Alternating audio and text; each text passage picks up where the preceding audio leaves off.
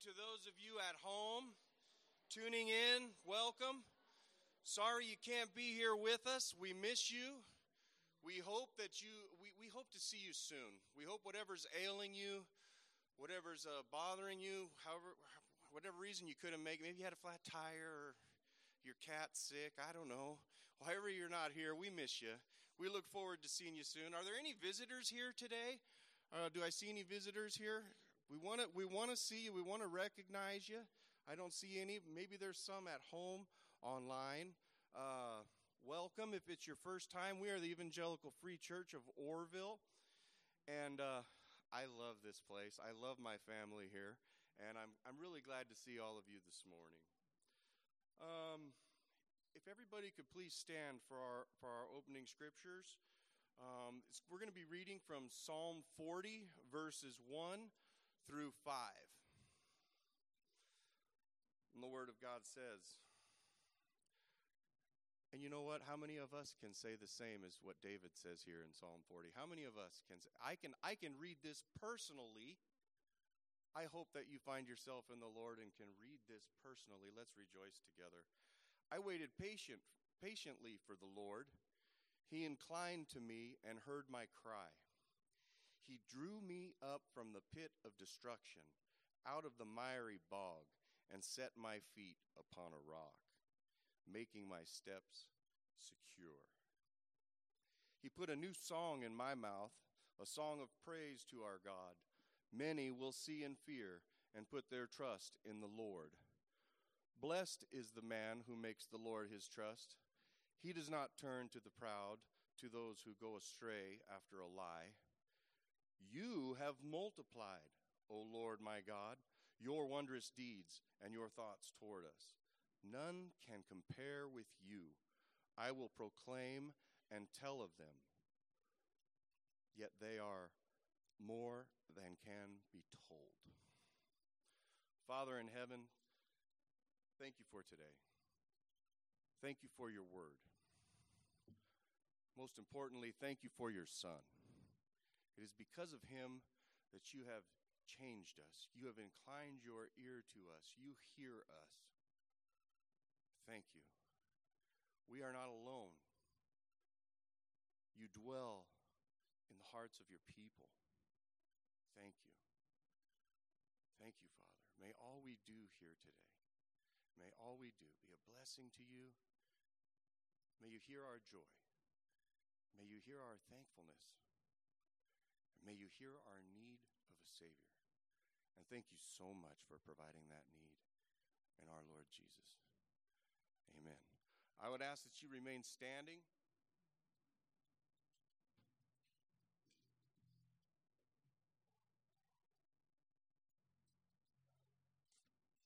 Yes, we all do have needs. And you know what? I find it interesting that when my needs line up with what God wants, life's pretty good. It's easy.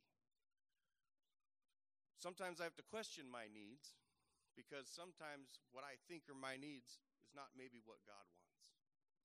Here's 3 little things we're going to sing about and take my life: holiness, faithfulness, and righteousness. We can have that through Christ, so let's sing this together. Oh, no, Kate. Thank you. Thank you, Laurel. I almost made a really big mistake here. Let's sing it out, church.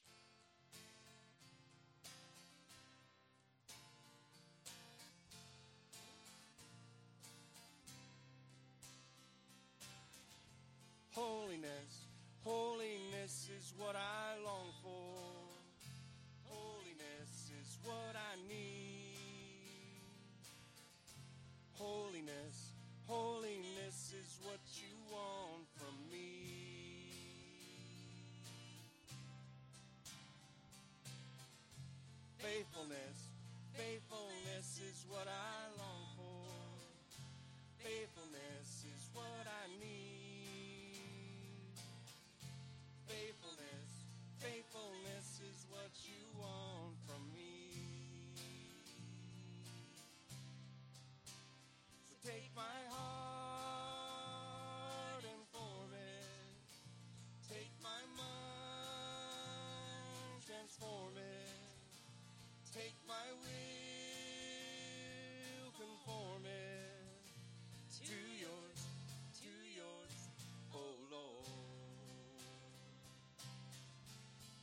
Righteousness, righteousness is what I long for. Righteousness is what I need. Righteousness, righteousness is what you want from me. So take my Lord and form it. Take my mind, transform it. Take my will, conform it. To yours, oh Lord. To yours, oh Lord.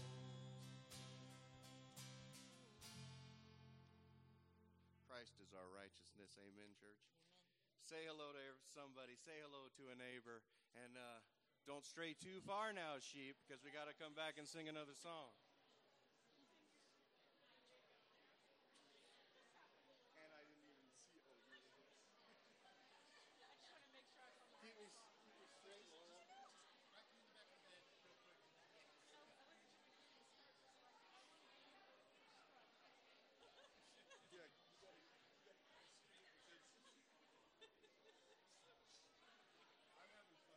Yeah, me too. Yes, yes.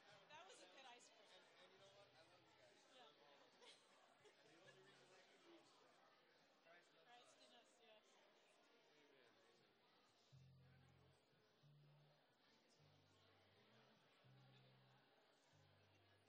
All right, church. Sounds lovely. I love to hear the buzzing of God's people going around. I love it. I love to hear it. If we could work our way back to where we were standing before, and please remain standing as we sing yet our second song, Freely, Freely. Freely, freely, freely. Freely, freely, freely. Freely, freely. Well, I can't get that close, Lorna, because my beard tickles my face because it hits the microphone. Just yell. I'll try to be as good as I can. You guys, you be loud. I want to hear you.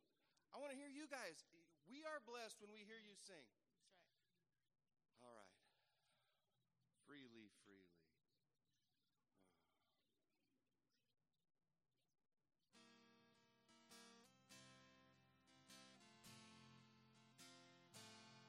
God forgave my sin in Jesus' name. I've been born again in Jesus' name. And in Jesus' name, I come to you to share his love. As he told me to, he said, freely, freely, you have received. Freely, freely give. Go in my name, and because you believe, others will know that I live. All power is given in Jesus' name, in earth and heaven, in Jesus' name, and in Jesus' name I come to you to share his power as he told me to. He said, freely, freely, you have received. Freely, freely give. Go in my name, and because you believe, others will know that I live. Go in my name, and because you believe, others will know that I live. Oh, we heard you good, church. Thank you so much. So good to hear you. I think I got to put my capo on for this.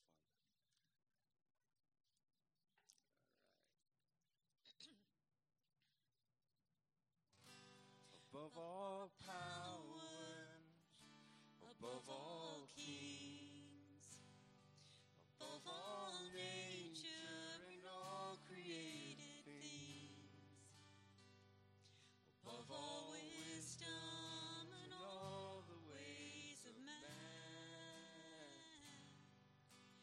You were here before the world began. Above all kingdoms, above all thrones, above all wonders the world has ever known, above all wealth and treasure of the earth, there's no way to measure what you're worth. Crucified, laid behind the stone, you lived to die, rejected and alone, like a rose trampled on the ground. You took the fall and thought of me above all. One more time there. Crucified, laid behind the stone, you lived to die, rejected and alone, like a rose trampled on the ground. You took the fall and thought of me above all. Great job, church. You may be seated.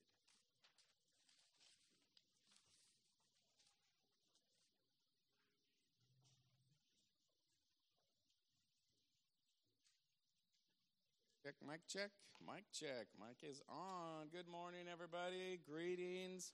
Glad everybody's here. What a blessing it is to be up here in front of such a beautiful, amazing church. This church never ceases to amaze me. The fruit of this church, is pretty evident just looking around you. Look around you. You see the beauty around you. You see the faithfulness around you. You see the service around you. These people in this church are amazing. You can see the fruit in the school here, Orville Christian School. That's the fruit of this church. And this school is just blossoming and growing. It's such a huge blessing. And you can see the fruit of this church in the fall festival that we just had. What an amazing event that was. What a great turnout. Some 200 to 300 people showed up. All those kids running around. People in this church serving, standing there at all these booths and just helping out those kids, giving out candy. All the candy that was donated by people here at this church. We are just truly blessed to have such a church that serves and loves and takes care of people. And just standing here, I'm just honored to be a part of this church. And that's sincere. Some announcements today. We have an alive and thriving church, so we have multiple announcements.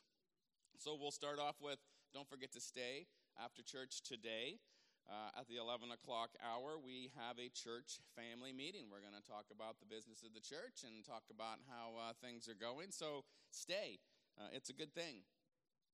I almost forgot to greet the people online. People online, we haven't forgotten about you. We love you. We miss you. We pray for you regularly.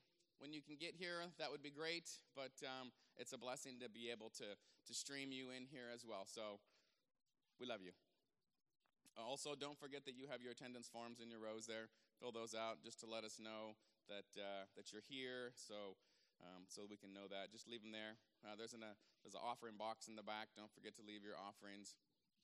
We appreciate it. This is a very generous church. That's another fruit that's evident in this church. It's very, very generous church. So, yeah, stay after. We have the church family meeting today. Let's see. We got the Kingsmen. They'll be meeting Tuesday, October 19th at 6 o'clock here in the foyer. Come for a time of fellowship, Bible study, growing in the Lord, dinner, as always. The men always eat well. It's open to all men of the church, age 16 and above. We love seeing those teenagers in there as well. From the youngest to the oldest, 16 all the way up to 100. We'll take everybody in there. And it's just always a blessing. I really enjoy those meetings. Let's see, women, they've always got something going. They have on the 23rd from 9 o'clock to 11 o'clock, they have an easy walk at the North Forebay and discussion on lies of our culture. Slip on your tennis shoes, fill your water bottles, grab a friend or two, and meet us at the parking lot at 9:30 Garden Drive at 9 o'clock a.m. That's October 23rd at 9 o'clock a.m. The entrance fee is covered, so try to carpool if possible. In case of rain, we'll meet in the church music room. For additional information, talk to Miss Katrina Leidendorf. She seems to be the walking professional here. So walk on over to her if you have any questions. Awana, another fruit of this church, and Awana is blossoming. It's growing week by week, and so we thought we had plenty of volunteers, and we got more kids. So we need more volunteers, and I know in my group, the Sparks group, we're just bursting at the seams there. So even if you could show up from 7 to 7:30 and just listen to kids read their Bible verses, that would be so helpful. I know TNT needs another helper. So please, if you're available Wednesday evenings, come on down. We'll put you to work being a part of the blessing and the fruit of this church. So yes, be here for Awana Wednesdays, 5:45 is when that starts. And invite kids too. We got more room. We'll take them. So talk to Tim Giordano if you have any questions about that. The Fall Festival, yeah, it was great. It was a great success. And I would like to just kind of thank people who volunteered. Can you raise a hand if you were here at the Fall Festival? Look at that. Look around you. See how many people from this church showed up to the Fall Festival. And was it not amazing? Could I get a Yahoo on that? Thank you. It was a country-themed event, and it was definitely a Yahoo event. We had a great time. Let's see what else we have here. We have our retired missionaries, Ken and Joanne Warwick, are coming to our church on October 31st. So we supported them throughout their ministry, and they're coming to say thank you, share their journey with us, and what their future plans are. They will be speaking to us at the 11 a.m. discipleship time. We are honoring them with a luncheon afterwards. The mission committee hopes that you will stay and hear them. There will be a card to sign for them at the welcome desk after the service today. So please sign the card. It'll be in the back. And on the 31st, please stay and hear what they have going on. Let's see. We also have the youth group, Alive and Thriving. They have a trip planned to the Bishop's Pumpkin Farm this Saturday, October 23rd. Should be a good time. They'll be meeting at the church at 2 o'clock p.m. All youth and their families are invited to attend. If you have any questions about that, you could see Pastor Brian. I'm sure he'd be more than happy to field any questions on any of that. And that concludes our announcements this morning, and we are blessed to have so many things going on here. But let us turn to the important thing, to God's Word. And as we come here today, we can be expectant. We can expect that God is going to meet us here. Our hearts are open. God's Word is going to be preached.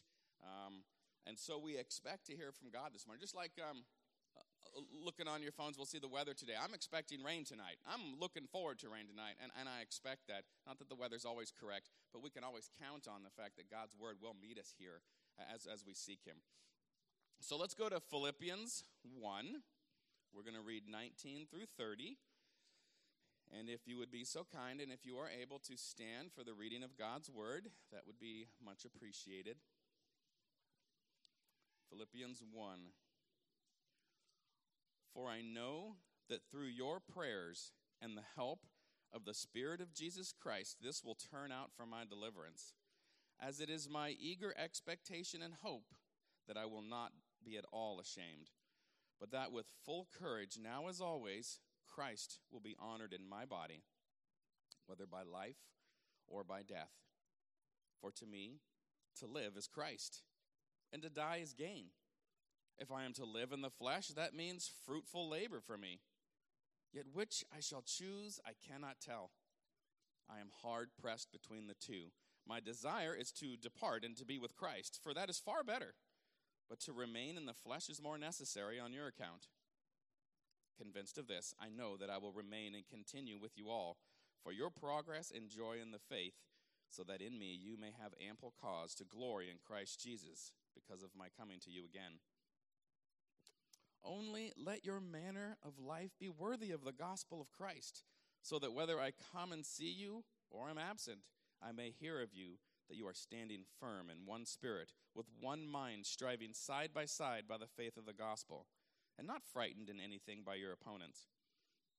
This is a clear sign to them of their destruction, but of your salvation, and that from God. For it has been granted to you that for the sake of Christ, you should not only believe in him, but also suffer for his sake, engaged in the same conflict that you saw I had, and now hear that I still have. You may be seated. Thank you.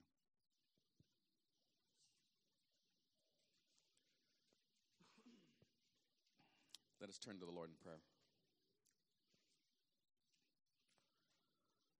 Lord, we give you thanks. We come before you with great gratitude because we have so much to be thankful for. We thank you for your blessings and your provision for our church.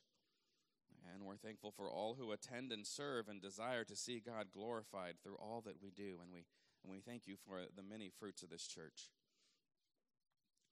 We want to lift up our missionary of the month, Miss Linda Reed, as she serves those who have been incarcerated through her prison ministry at the Ambassadors for Reconciliation Ministry. And we pray that through her efforts that women will hear the gospel and come to know Christ. We also want to lift up the men's ministry, the King's Men. Lord, we pray that you would raise up men in our church who want to serve you and their families and their community. We pray for the upcoming men's event, that this will be a time of encouragement for all who attend. And Lord, we pray that you would protect us during this season of drought.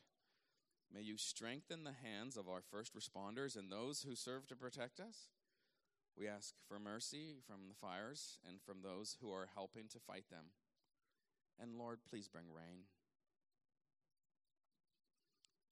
We pray for the teachers in our community, both here at Orville Christian School and in all the public schools. This has been a challenging year for many, and we pray that God would grant strength and mercy. We pray for opportunities as a church to encourage those in the education system, and we pray for those Christian teachers within the public school system that they would find opportunities to share their faith. We pray for the lost in Orville. May God grant us boldness to share the gospel with those who are in desperate need to hear it. And may God open the hearts of the lost to receive the message of salvation. We pray for those currently ill, hospitalized, and or recovering from illnesses, surgeries, or injuries. And we pray for those that are homebound in our church. May they feel connected to us through the online services. May the gospel so touch us, Lord, that we will become ever more loving and forgiving community, seeking to glorify you, Lord, in all that we do, and working together to keep the unity of the Spirit through the bond of peace.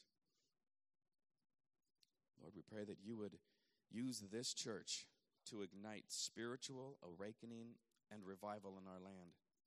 May the Lord stir our hearts to confess our sins, turn from our wicked ways and idols, and to seek your face more and more. May our church grow in holiness, in unity, in joy, and in sacrificial service for one another. And may the Lord bless the offering this morning. May all the resources of this church be used for your glory and for the blessings of your people, Lord. And we want to lift up Pastor Brian as he brings your word, as he breaks your bread this morning, Lord. And Lord, may our hearts be open to your word, and may your word be open to our hearts.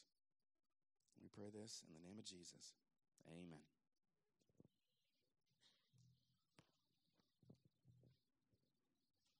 Okay, church, if you could, if you're able, please stand? And can it be?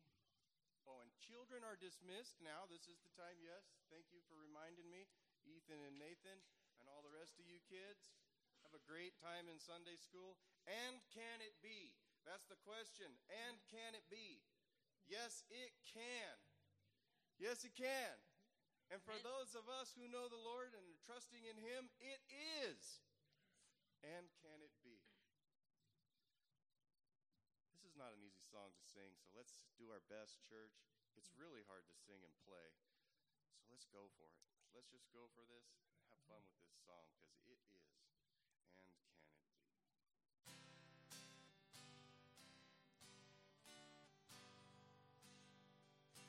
And can it be that I should gain an interest in the Savior's blood? Died He for me who caused His pain, for me who Him to death pursued. Amazing love, how can it be that thou, my God, shouldst die for me? Amazing love, how can it be that thou, my God, shouldst die for me?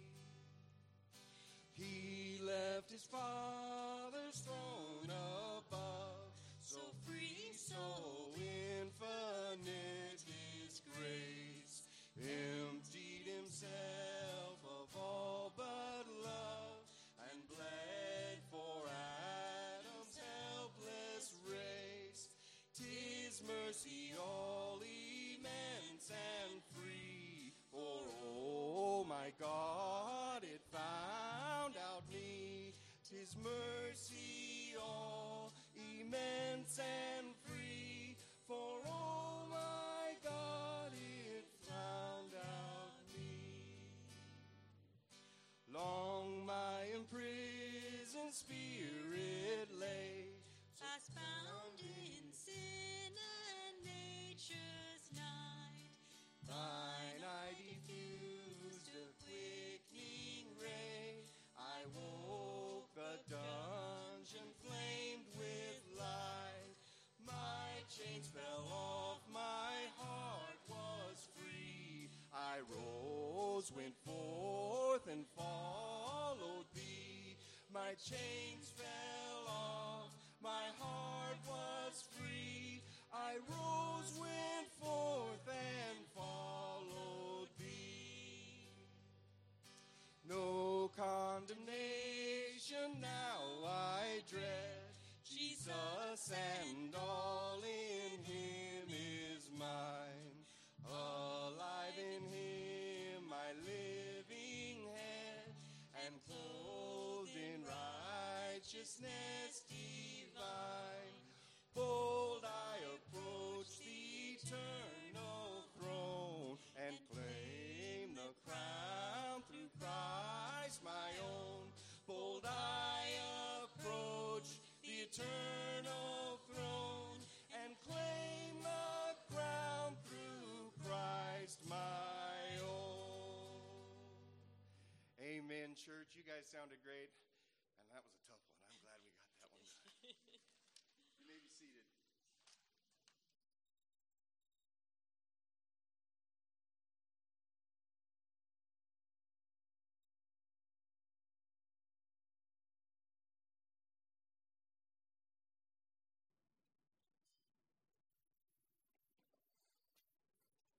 Well, I know it's already been said, but good morning, welcome. We're glad that you're here. We are so thankful for this church. I just want to echo what John mentioned. So thankful for all those that helped on Friday night. We had such a wonderful time being with our school family, our church family. Thank you so much for all the volunteers for helping the children's ministry and helping the school get all that planned. It was definitely a village effort to make all that happen. So we are so thankful for all of you that were here and that donated candy. And I still can't believe we gave away over 100 pounds of candy I'm sorry for you parents that had to deal with the aftermath of that when you got home, but it's worth it to put a smile on those kids' faces when you can just hand them just a big handful of candy and say, go off and have fun. So thank you, church. Just a few things of announcements. Just a couple things I want to make sure you knew. Or if you haven't picked up a copy, we have a copy of the book "Gentle and Lowly." That's a free copy for any and all of our church family. They're on the welcome desk out there. If you haven't picked up your copy, feel free to grab one as we leave. As you're going out to get a cup of coffee, you'll find those books. Feel free to grab one of those, and then, as it's already been mentioned, please come back at 11 for our church family business meeting. We'd love to have all of our, not just members, anybody's invited, but definitely our members we want to have here as we go over just some reports from the summer as we've moved now into the fall, just some reports and then things that we're looking forward to. And just pray for Pastor and Carol. Pastor Greg and Carol, as they are returning home I believe this morning. I'm not sure what time they're supposed to be here. They were supposed to be here last night. God had other plans, made things, their flight got delayed, and they got stuck in Charlotte over the evening, and they had to catch a flight this morning. They had fully intended to be here this morning, but they were detained. So they were catching a flight today, but they weren't going to make it back for church. So. But we were glad that he was able to be away. We know that you were supporting him in prayer as he was preaching the funeral message for his friend Scott. And I know they will, and I'm sure he will convey that gratitude when he is here next Sunday. I want to thank you. I want to thank all of you for your support of my family over the past couple of weeks. I appreciate so much all of the prayers and the words of encouragement. I appreciate the financial support that you gave, that you've shown us, and it's as I saw the outpouring of that, it's that reason that Pastor Greg and myself, we emphasize the importance of being connected to a local body of believers. Church, we're not meant to go through this Christian journey alone, and we need each other, and so I'm thankful for all of you. We're created for community because there are times when we need community to lift us up, to pray with us, and to weep with us. And you guys heard, I believe, one of the Sundays when I was away that I conveyed to Pastor Greg my appreciation for you all, and he shared that we definitely felt your prayers while we were back in Mississippi. I'm glad to have my dad here this morning. He's here with us with a couple of my nephews who made their first trip out to California, so I'm glad to have them here, that they've been spending this week, and they'll be flying back home later in the week. And I would just like to just ask on his behalf that you continue to pray for him, pray for all of our family. 45 years of marriage is a testimony in and of itself. But the entirety of that 45 years of marriage was spent in partnership and ministry. And during the memorial service, it was shared over and over again the testimony that my mother had of her relationship with Christ. And my brother-in-law, my nephew's here, their dad, he preached one of the most God-honoring, Christ-glorifying funeral messages I've ever heard. Everyone that was present there was brought face to face with the gospel. And when I found out that I was going to be preaching this Sunday, we thought it was going to be last Sunday, and I was kind of clamor together to get things ready because Pastor thought he was going to be gone last week. But thankfully, it was for both of our sakes. It was their service was moved to this past week. But when I found out that I was going to be preaching, I realized that I wanted to preach a message that was going to do the same thing, and it was going to present the gospel clearly. You know, whenever my family gets together, for whatever reason, you know, when it was holidays or whatever, there was always talk of ministry going on. It's one of the things that I'm most grateful for in my life, that we have so many pastors, we have preachers, missionaries, deacons, Sunday school teachers. That's what we have in my family. And that for the 23 people in my immediate family, that means every one of us is worshiping somewhere on Sunday morning. But this past week, or during that week when I was talking to my brother-in-law, we were talking about preaching, and he shared with me a conviction that he had a few years back. And that was he felt the need to preach complicated and impressive sermons.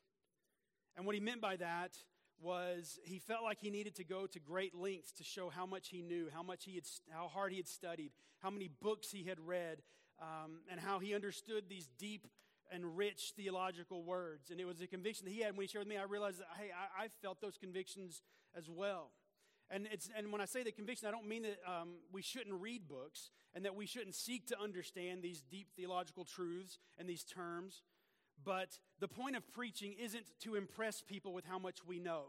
And it surely isn't to overcomplicate matters and leave people in a state of confusion as they dismiss. The point of preaching is to clearly and simply present the gospel and introduce people to Jesus. Now, certainly there are mysteries that are difficult to understand and comprehend. Just a few weeks ago in my Sunday school class with the youth, we were discussing, as we're going through some basic Christian doctrine, and we discussed the doctrine of the Trinity. Not an easy concept to understand. And I explained to them in that Sunday school lesson, I said, we're not going to understand it fully. We're not capable of understanding it fully. Our finite minds cannot fathom how the doctrine of the Trinity works. But it's not so with the gospel. The gospel is meant to be simple. It is meant to be clear. It is meant to be direct. And the Apostle Paul, he does a great job of giving a clear summary of the gospel to his protege, Timothy. In 1 Timothy chapter 1, verse 15, and I like the way it says it in the King James, it says, "This is a faithful saying and worthy of all acceptation, that Christ Jesus came into the world to save sinners, of who I am chief." So this morning, my hope and my prayer is to present to each of you a clear picture of the glorious gospel. I wanted to preach this because my heart was burdened with it this past week. We heard a great testimony of a woman who loved the Lord with all her heart, soul, and mind, who loved her neighbor as herself. But if there's one thing that distressed me, it was the reminder that the time that we have here is short. I've been preaching through the book of Acts with our students on Wednesday nights, and we've been studying the birth of the church. We saw the command that was given to all who follow Christ to take the gospel to the end of the earth. We were given a mission to preach the gospel, and that goes for all of us who claim Christ. It's not just for pastors, for elders, for Sunday school teachers, or for missionaries. All disciples of Christ are called to be his witnesses and to testify of the salvation that is found in knowing him. So as we go through our passage this morning, I know that there are likely some people here who have never heard the gospel. There are some here that may have heard it, but have yet to respond to it. And then there are probably many here who have heard it, who have trusted Christ for salvation. Yet maybe you find it hard to communicate it with others. Maybe you want to share the gospel with others, but you're worried that you might not know enough, that you might not be clear in your presentation. Well, hopefully after today, after this morning, you will feel more confident in doing so.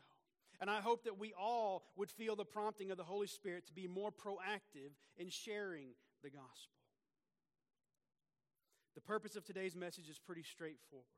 I want to present the gloriousness of the gospel, that it would be clear to all who hear it, and that there would be no misunderstanding as to what the gospel is, that those who do not know Christ might respond to it in salvation, and that those who do know Christ would rejoice in the beauty of what God has done for us.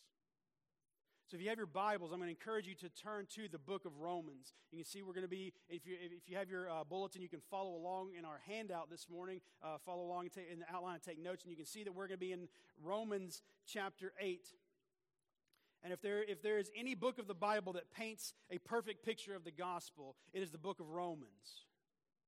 It was this book that sparked a faith in Martin Luther that would lead to the Protestant Reformation.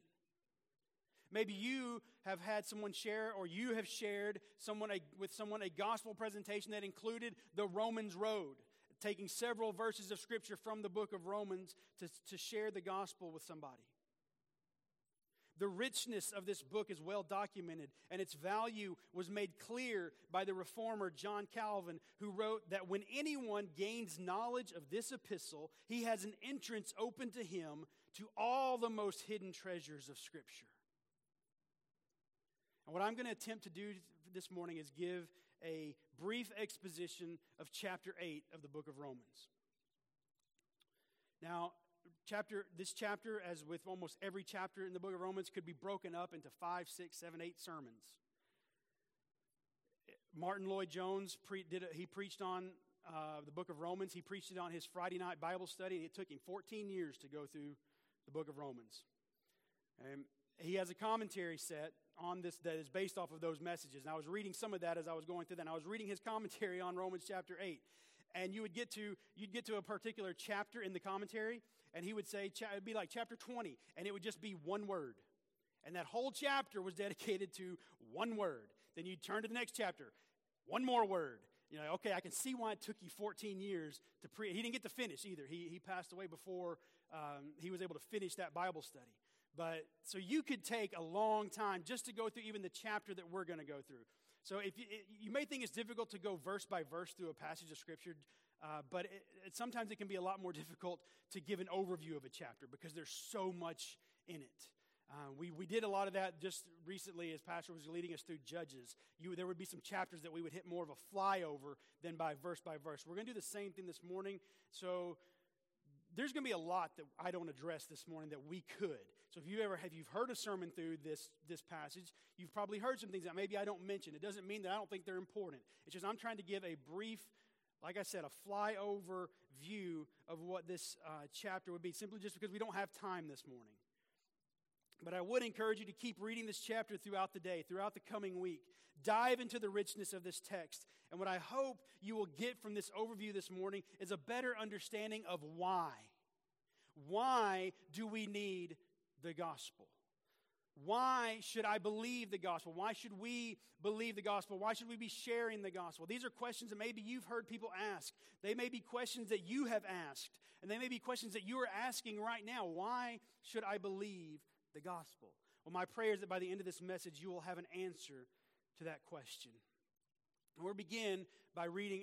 We're going to read together the first 11 verses, and I'm going to read through all these verses. Like I said, we're not going to talk about every verse, but we will read through the whole chapter.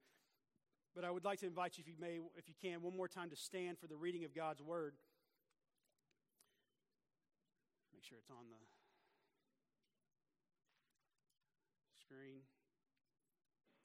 Starting in verse 1, chapter 8. There is therefore now no condemnation for those who are in Christ Jesus. For the law of the Spirit of life has set you free in Christ Jesus from the law of sin and death. For God has done what the law, weakened by the flesh, could not do. By sending his own Son in the likeness of sinful flesh, and for sin he condemned sin in the flesh, in order that the righteous requirement of the law might be fulfilled in us, who walk not according to the flesh, but according to the Spirit. For those who live according to the flesh set their minds on the things of the flesh. But those who live according to the Spirit set their minds on the things of the Spirit. For to set the mind on the flesh is death, but to set the mind on the Spirit is life and peace. For the mind that is set on the flesh is hostile to God, for it does not submit to God's law. Indeed, it cannot. Those who are in the flesh cannot please God. You, however, are not in the flesh, but in the Spirit, if in fact the Spirit of God dwells in you. Anyone who does not have the Spirit of Christ does not belong to him. But if Christ is in you, although the body is dead because of sin, the Spirit is life because of righteousness. And if the Spirit of him who raised Jesus from the dead dwells in you, he who raised Christ Jesus from the dead will also give life to your mortal bodies through his Spirit who dwells in you. May the Lord bless the reading and the preaching of his eternal, inerrant, and holy word, and may the Holy Spirit write its truths on our hearts. You may be seated.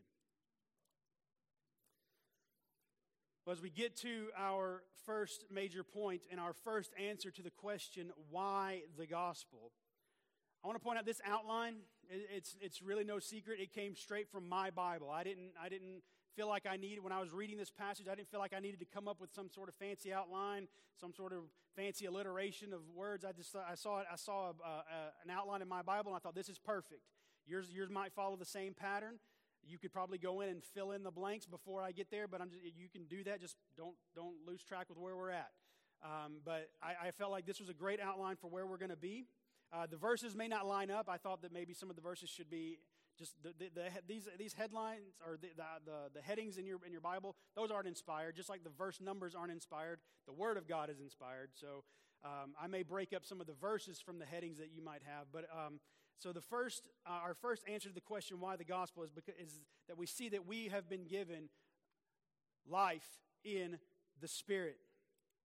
Verse 1 of chapter 8 has been labeled by many as one of the greatest statements in all of Scripture. I've taught through the book of Romans a couple of times with students, and I've always led off by telling them, hold on till we get to chapter 8. Okay? The first 7 chapters of the book of Romans, if you just read that and stopped, you would walk away feeling pretty bad about yourself. But the truth is, you should walk away feeling bad about yourself. That is what the truth of Scripture provides. You should read those passages and come away with that realization. But we don't stop there. Paul spends the first 6 chapters pointing out how sinful all of mankind truly is. And he points out what the consequences of that sin are. 2 of the verses that we use in that Romans Road presentation that I talked about, Romans 3:23, Romans 6:23, which say all have sinned and fall short of the glory of God.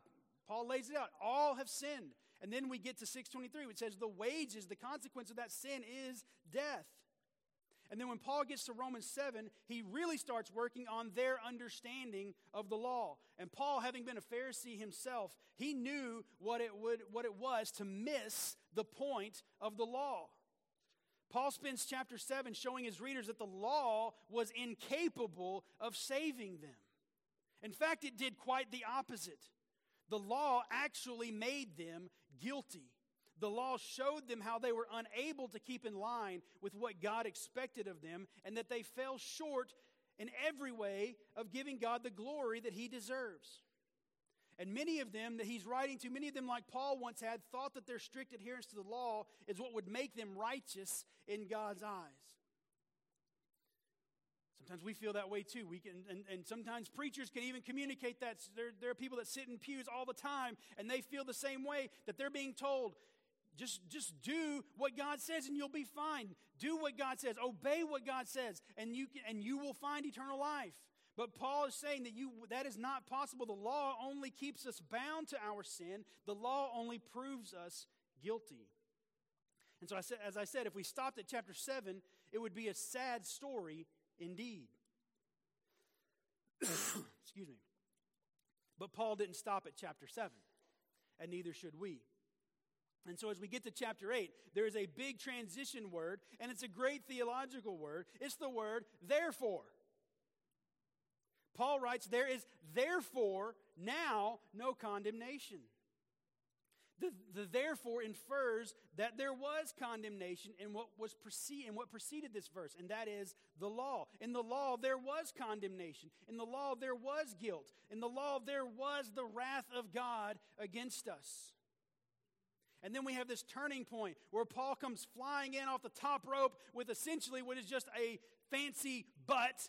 He says, but therefore, just as he did in his letter to the Ephesians, when he wrote, you were by nature children of wrath, but God, being rich in mercy because of the great love with which he loved us, even when we were dead in our trespasses, made us alive together in Christ. Ephesians chapter 2, verses 3 and 4.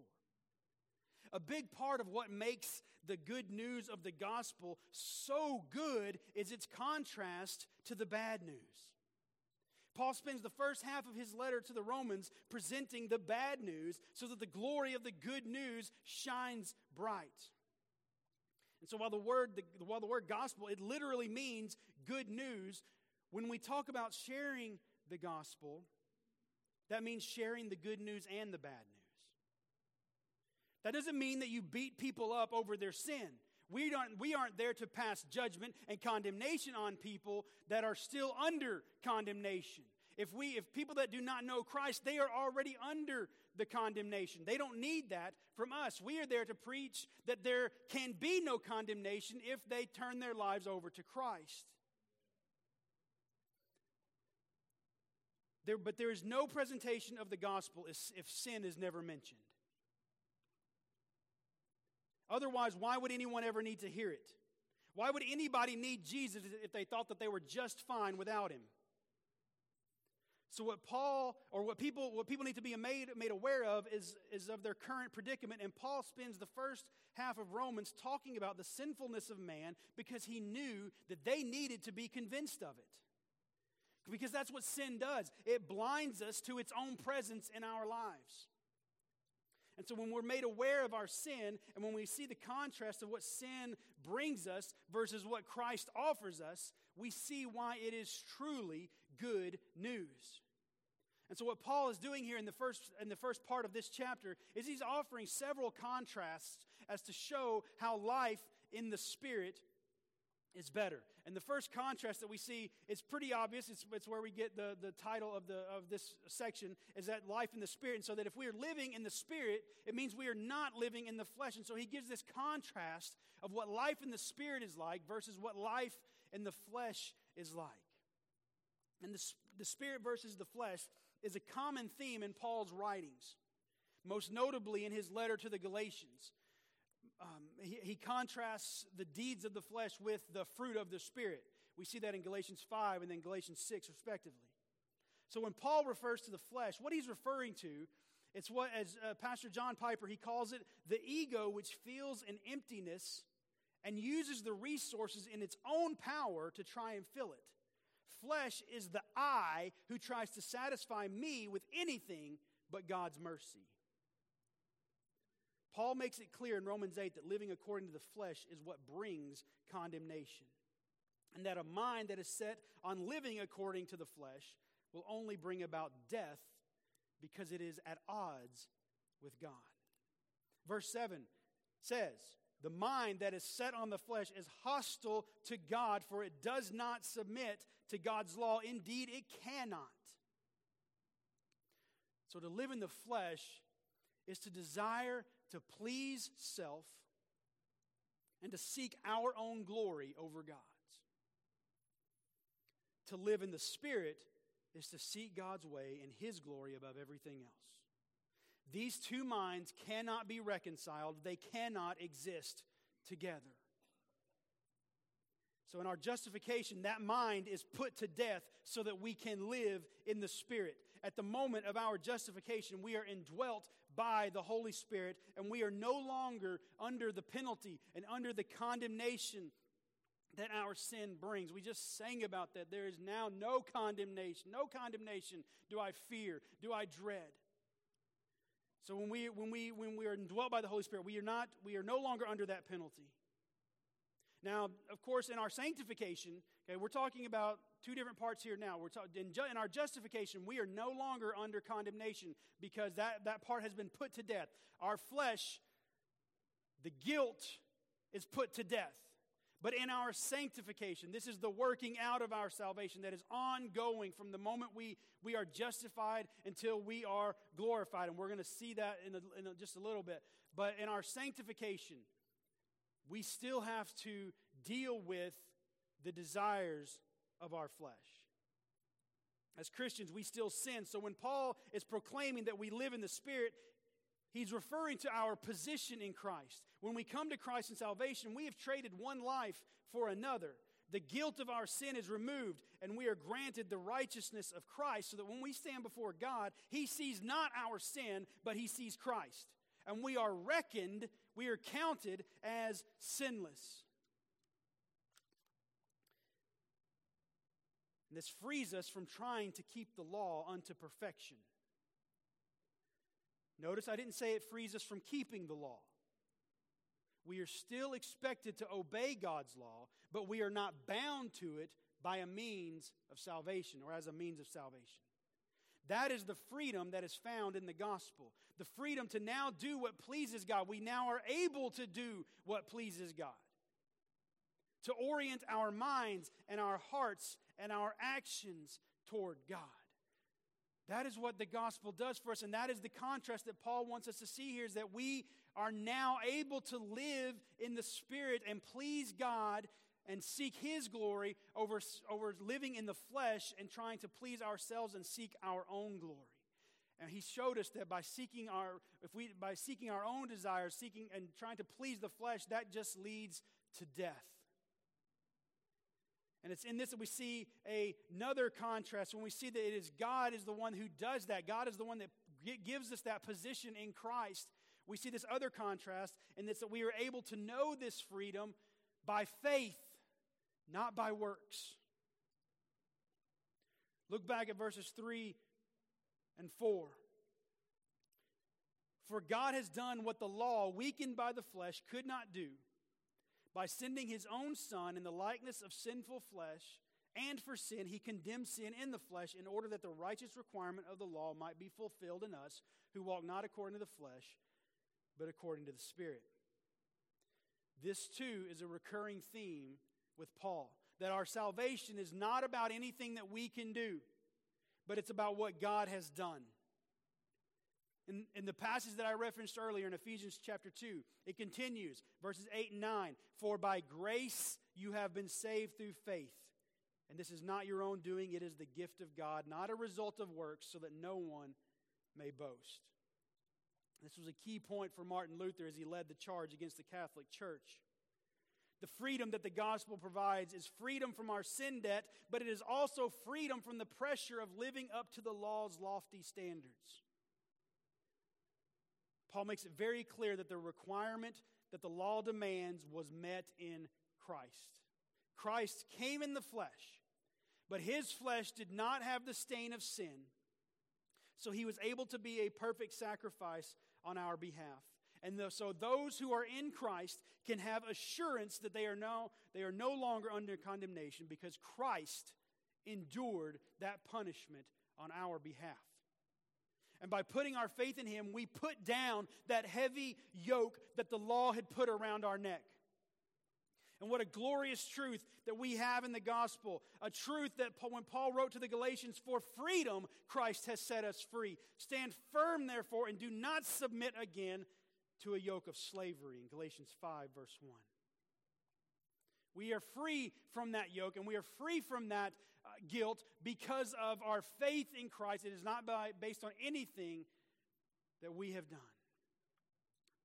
And we no longer should submit to that yoke of slavery, which leads to the final contrast in this first section, and is that we now have life, not death.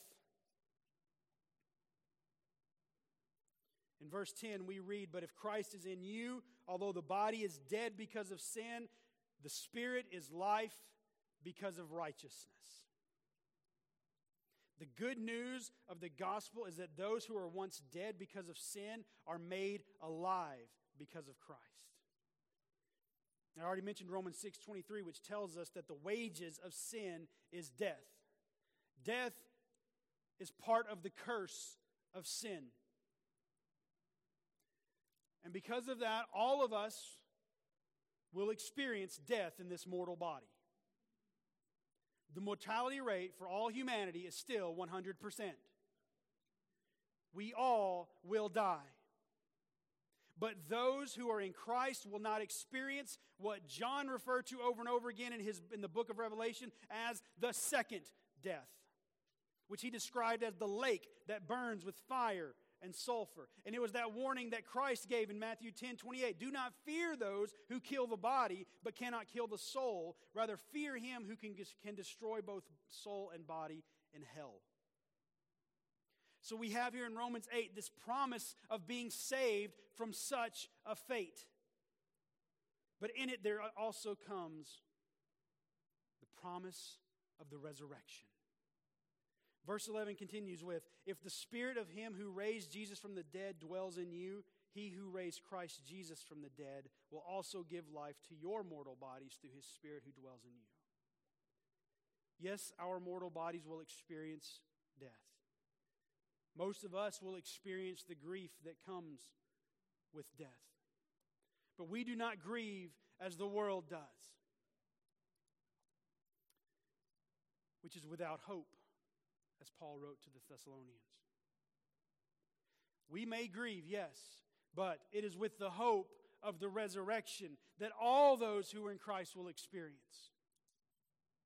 And that is what it means to have life in the Spirit. It means there is no condemnation for those who are in Christ Jesus. And this is a reason for shouting, for celebration, and for sharing. If someone asks, why the gospel? Why should I believe the gospel? We say because without the gospel, there is death, there is wrath, there is condemnation. In the gospel, we have freedom, and we have life. And then we can move to the next point, and that is in the gospel, we become joint heirs with Christ. We're going to look at verses 12 through 17. So then, brothers, we are debtors not to the flesh, to live according to the flesh. For if you live according to the flesh, you will die. But if by the Spirit you put to death the deeds of the body, you will live. For all who are led by the Spirit of God are sons of God. For you did not receive the spirit of slavery to fall back into fear, but you have received the spirit of adoption as sons, by whom we cry, Abba, Father. The Spirit Himself bears witness with our spirit that we are children of God. And if children, then heirs, heirs of God, and fellow heirs with Christ, provided we suffer with Him in order that we may also be glorified with Him. In this section, Paul, he's continuing in his thought and his discourse about how if we are in Christ, we are able to live according to the Spirit, and we're not held captive by our sin debt. But he takes it a little further and gives us an illustration to highlight what it means to be led by the Spirit, to be in Christ. And Paul has gone through great lengths. He has spared no ink so far in his letter to the Romans to share what mankind is like apart from God. He made it very clear in those first 7 chapters of what our life is like apart from God. In chapter 1, he wrote that the wrath of God is revealed from heaven against all ungodliness and unrighteousness of men. In chapter 2, we have the daunting promise that God will render to each one according to his works. All throughout chapter 3, we have the claim that none is righteous, no, not one. In Romans 4, he starts challenging their understanding of being reconciled to God by saying it was Abraham's faith, not his obedience, that counted him as righteous. And by chapter 5, he shows that we have all inherited from our earthly fathers, going back to Adam, is a sin nature. And then in chapter 6, he shows that our current situation is death, that we are dead because of our sin. And finally, chapter 7 was written to show that the law does nothing to save us.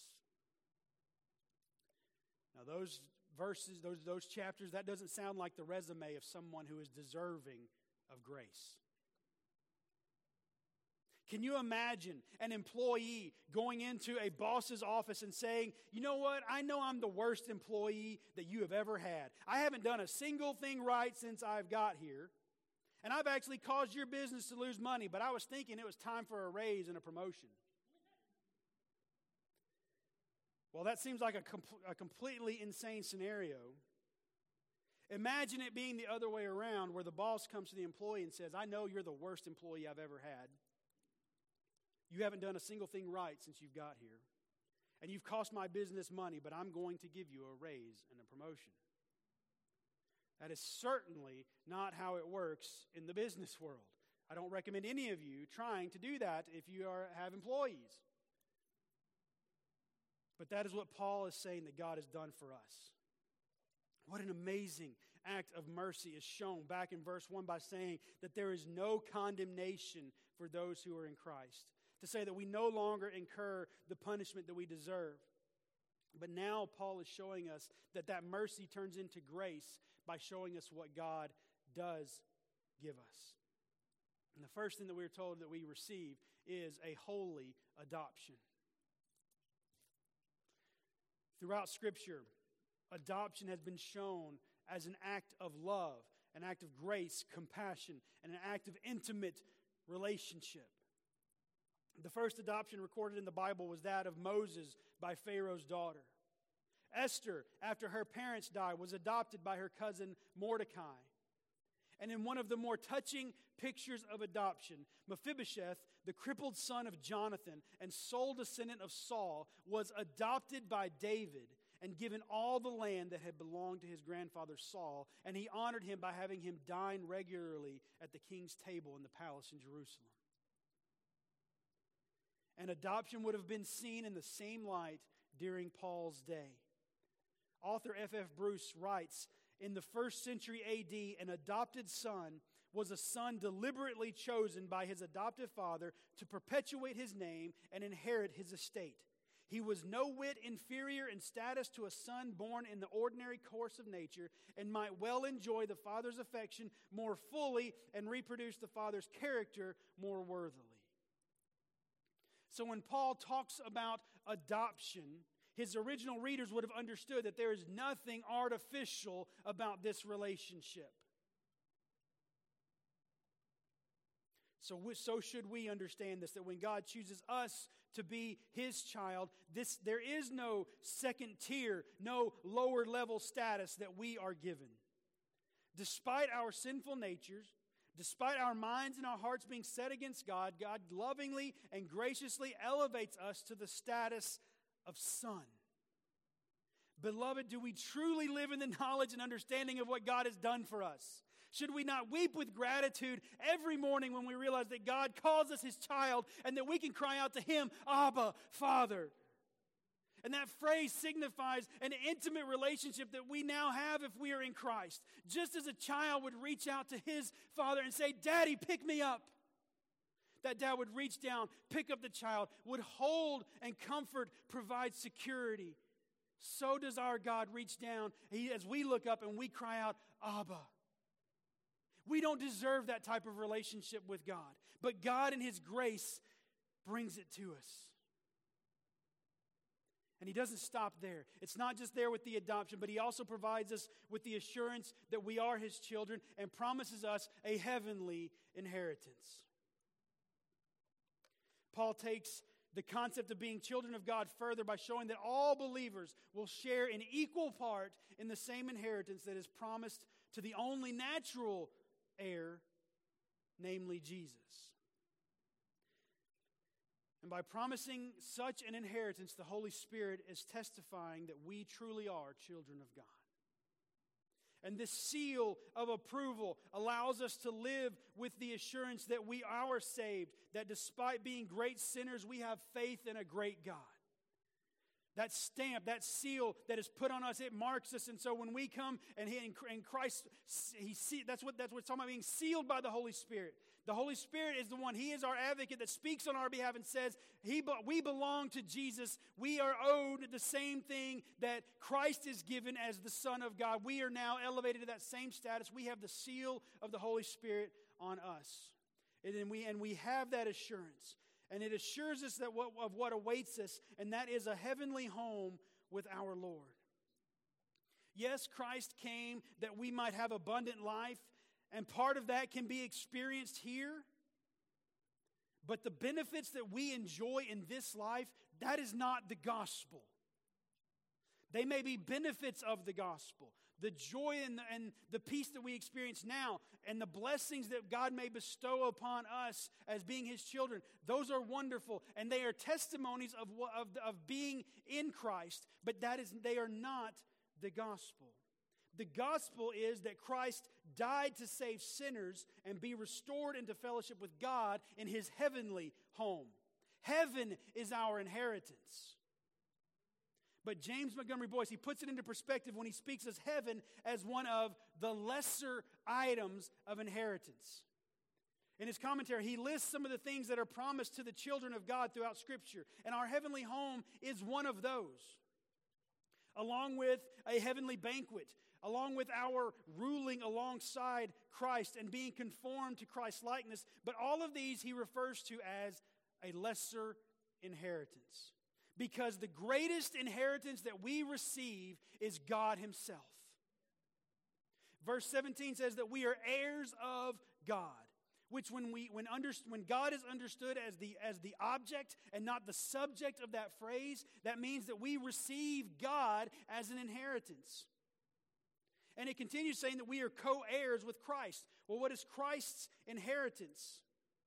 In His high priestly prayer in John chapter 17, Jesus prays, I glorified you on earth, having accomplished the work that you gave me to do, and now, Father, glorify me in your own presence with the glory that I had with you before the world existed.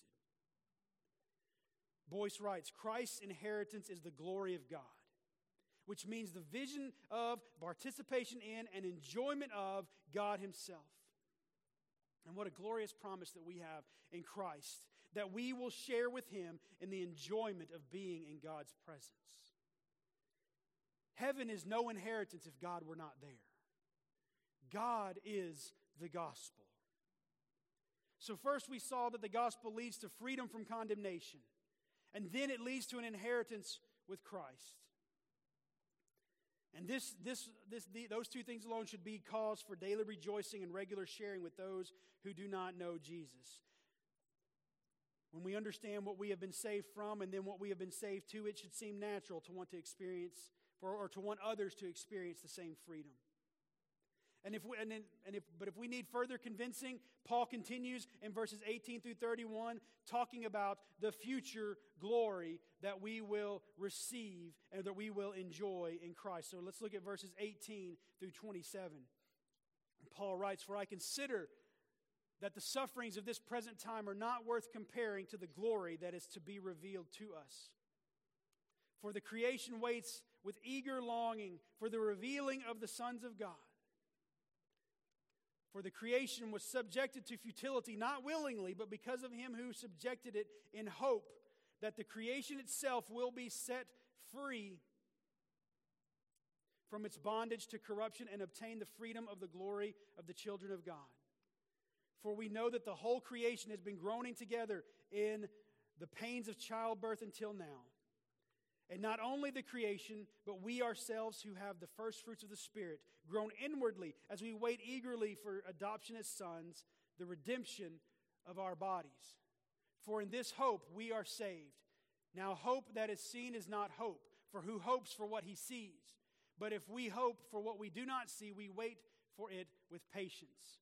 Likewise, the Spirit helps us in our weakness, for we do not know what to pray for as we ought, but the Spirit Himself intercedes for us with groanings too deep for words. And He who searches hearts knows what is the mind of the Spirit, because the Spirit intercedes for the saints according to the will of God." At the end of verse 17, and now here in verse 18, Paul mentions suffering. If anyone had the authority to talk about suffering, it was Paul.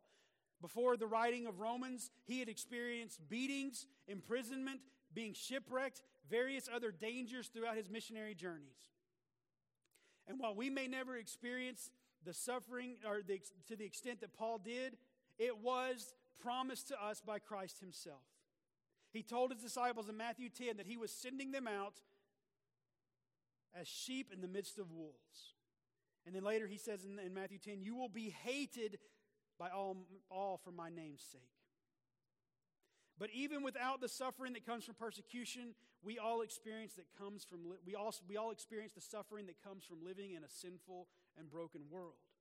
We know the suffering of ailments, the suffering of sickness, the suffering of death. We know the suffering that just comes from this world of natural disasters.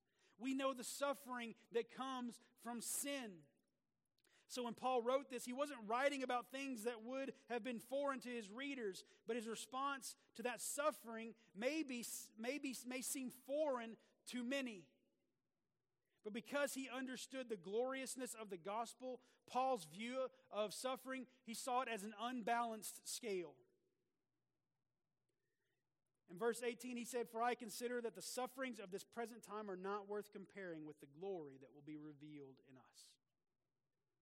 Scale is an appropriate illustration here because the word glory was used to refer to the weightiness of something, as that was how people would measure the value of something.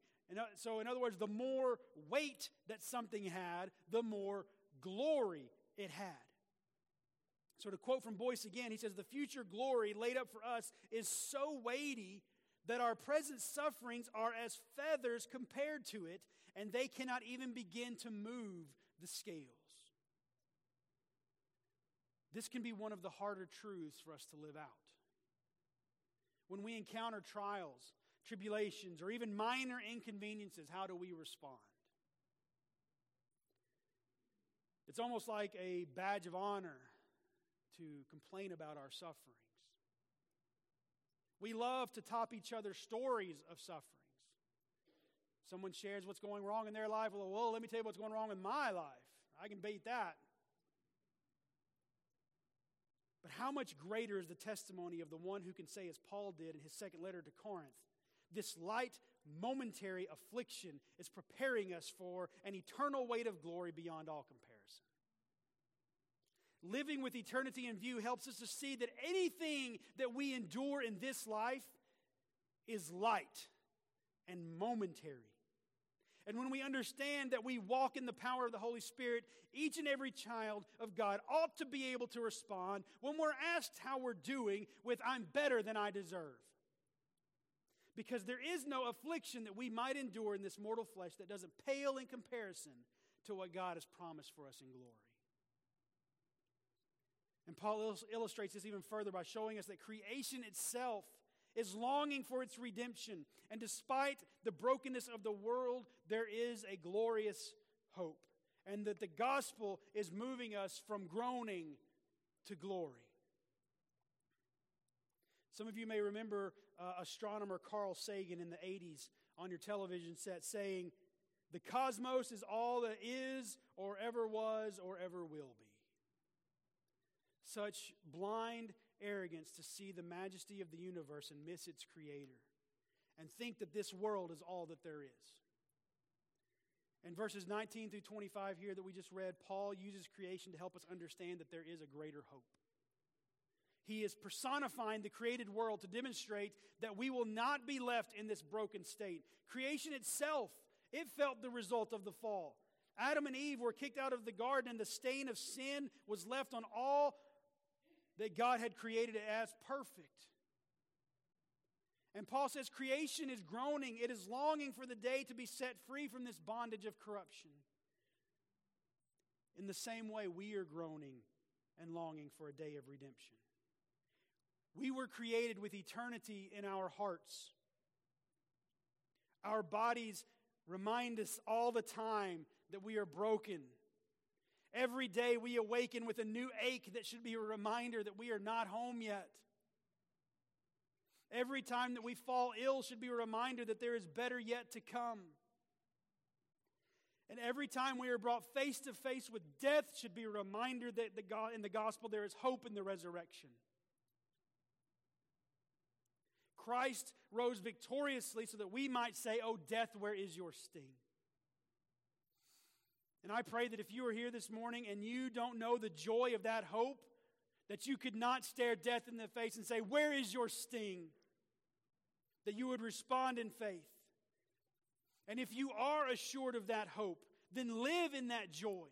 A joy that is rooted in our final answer of why the gospel, and that is God's everlasting love.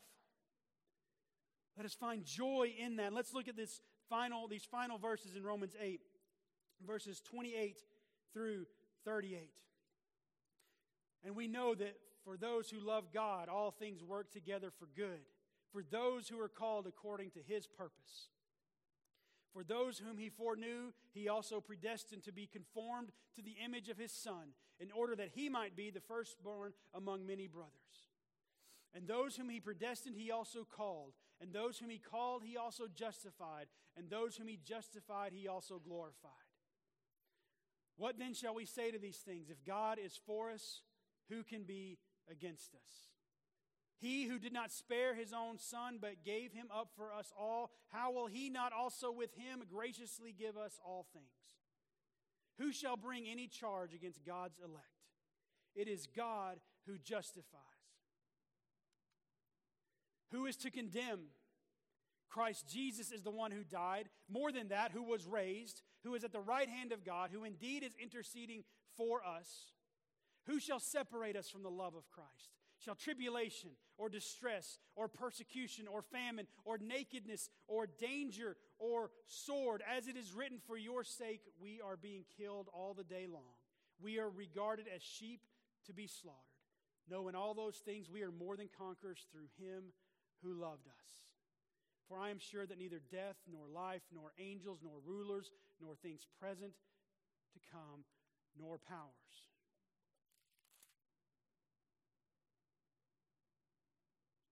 nor height, nor depth, nor anything else in all creation will be able to separate us from the love of God in Christ Jesus our Lord.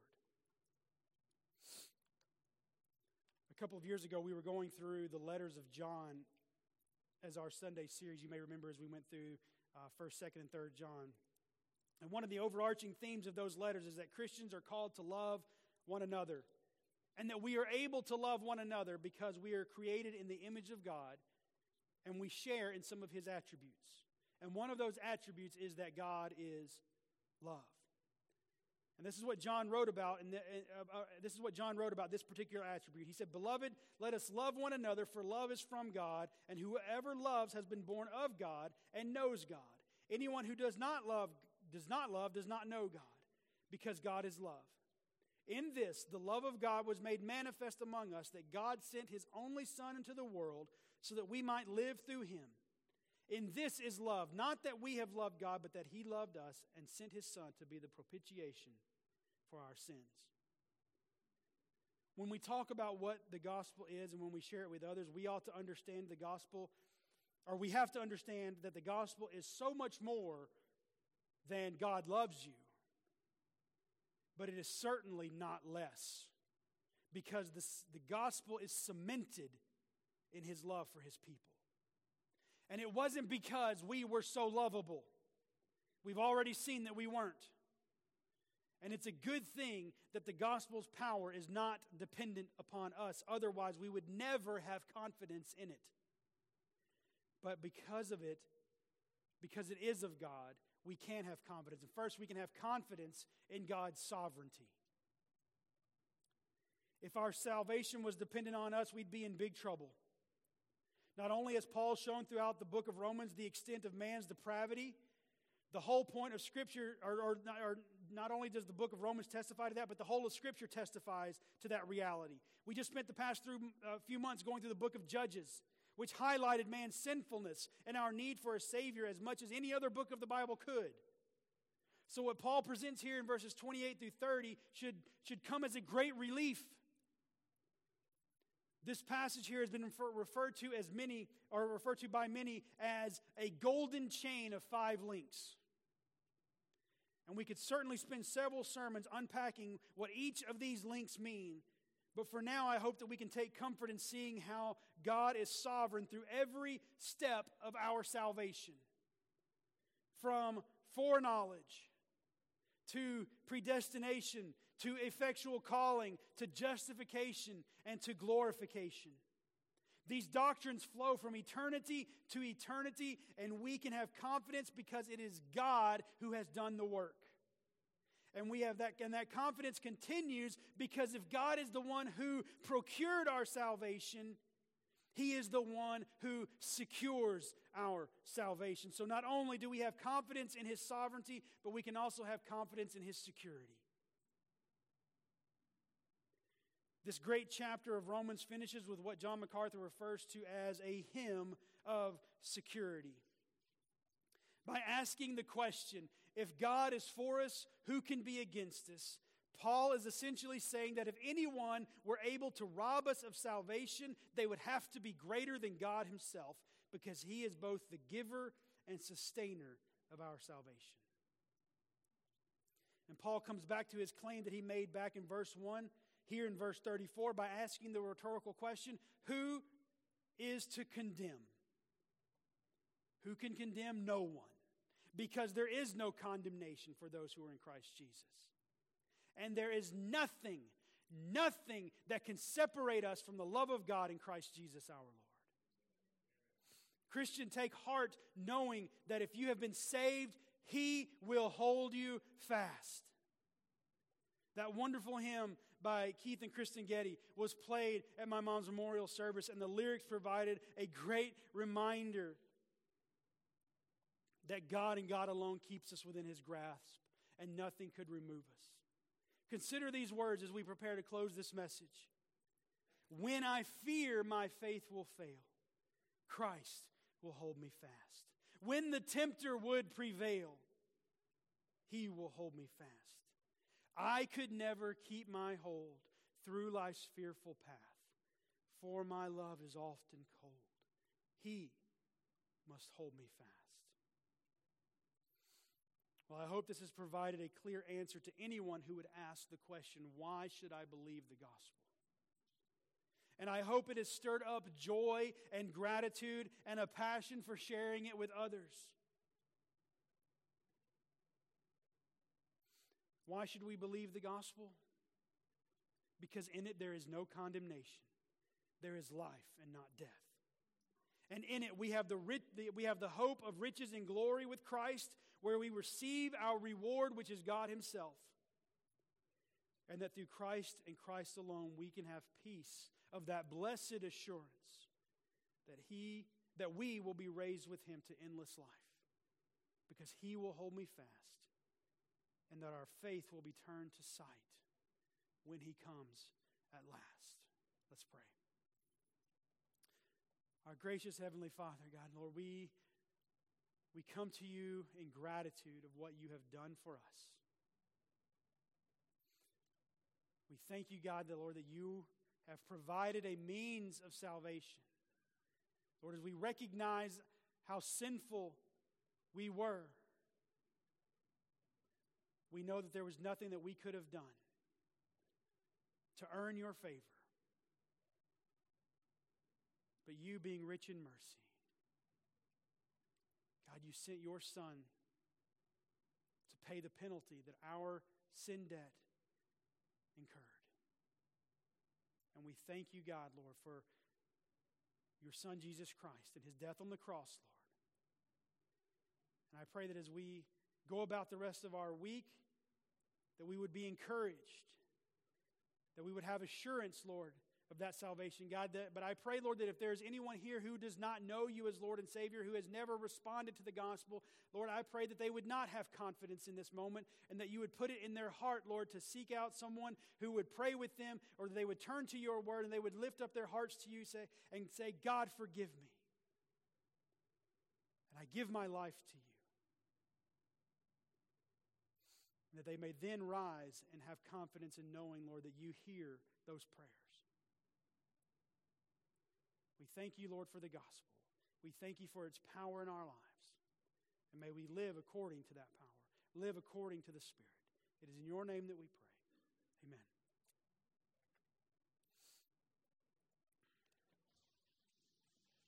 Thank you, Pastor Brian. As I was listening to the sermon today, I heard a lot about adoption. It reminded me of a song that I learned when one of the first songs I ever learned. I was 11 years old. I wasn't even saved yet. I was with a friend at a choir that he used to bring me to church. And it said, I am adopted. I'm a special kid you see. I'm proud to be a member of the royal family.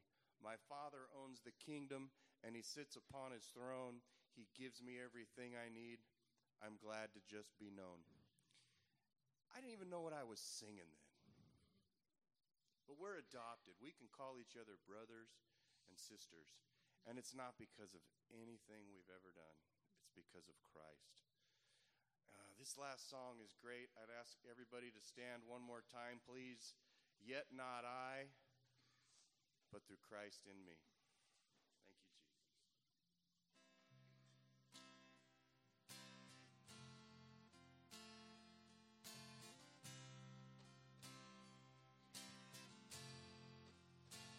What gift of grace is Jesus, my Redeemer? There is no more for heaven now to give.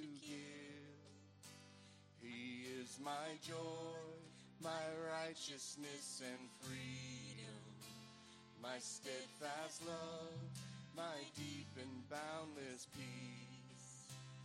To this I hold, my hope is only Jesus, for my life is wholly bound to His. Oh, how strange and divine, I can sing, all is mine, yet not I, but through Christ in me. The night is dark, but I am not forsaken. For by my side, the Savior, he will stay.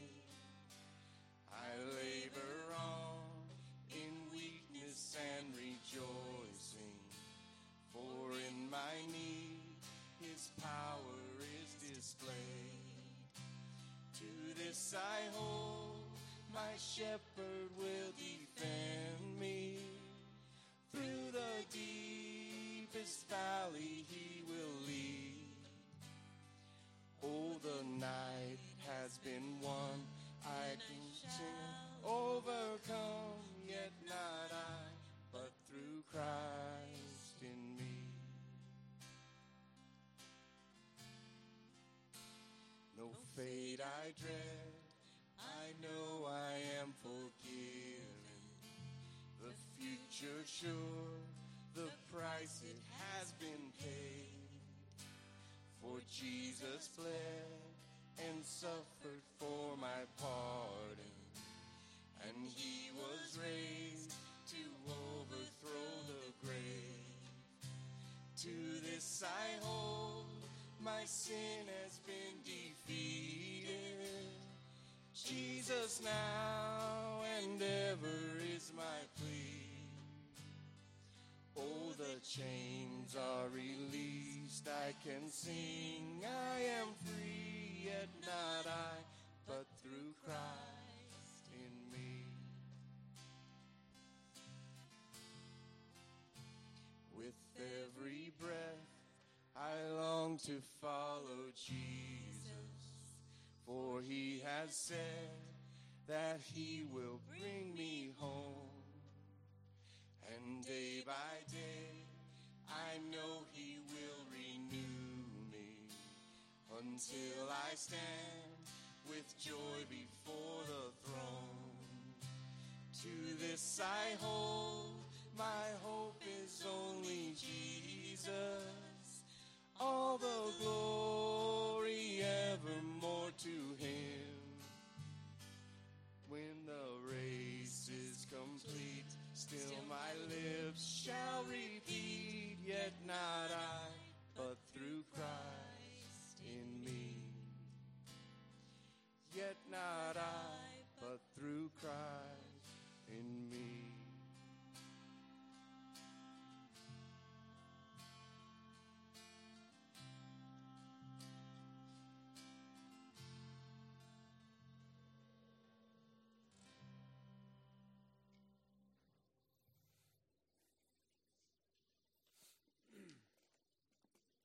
I hope you'll stay and have a cup of coffee with us, and then come back in here at 11 for our church family meeting. And it is my prayer that your love may abound more and more with knowledge and all discernment, so that you may approve what is excellent, and so be pure and blameless for the day of Christ, filled with the fruit of righteousness that comes through Jesus Christ, to the glory and praise of God. Go in peace.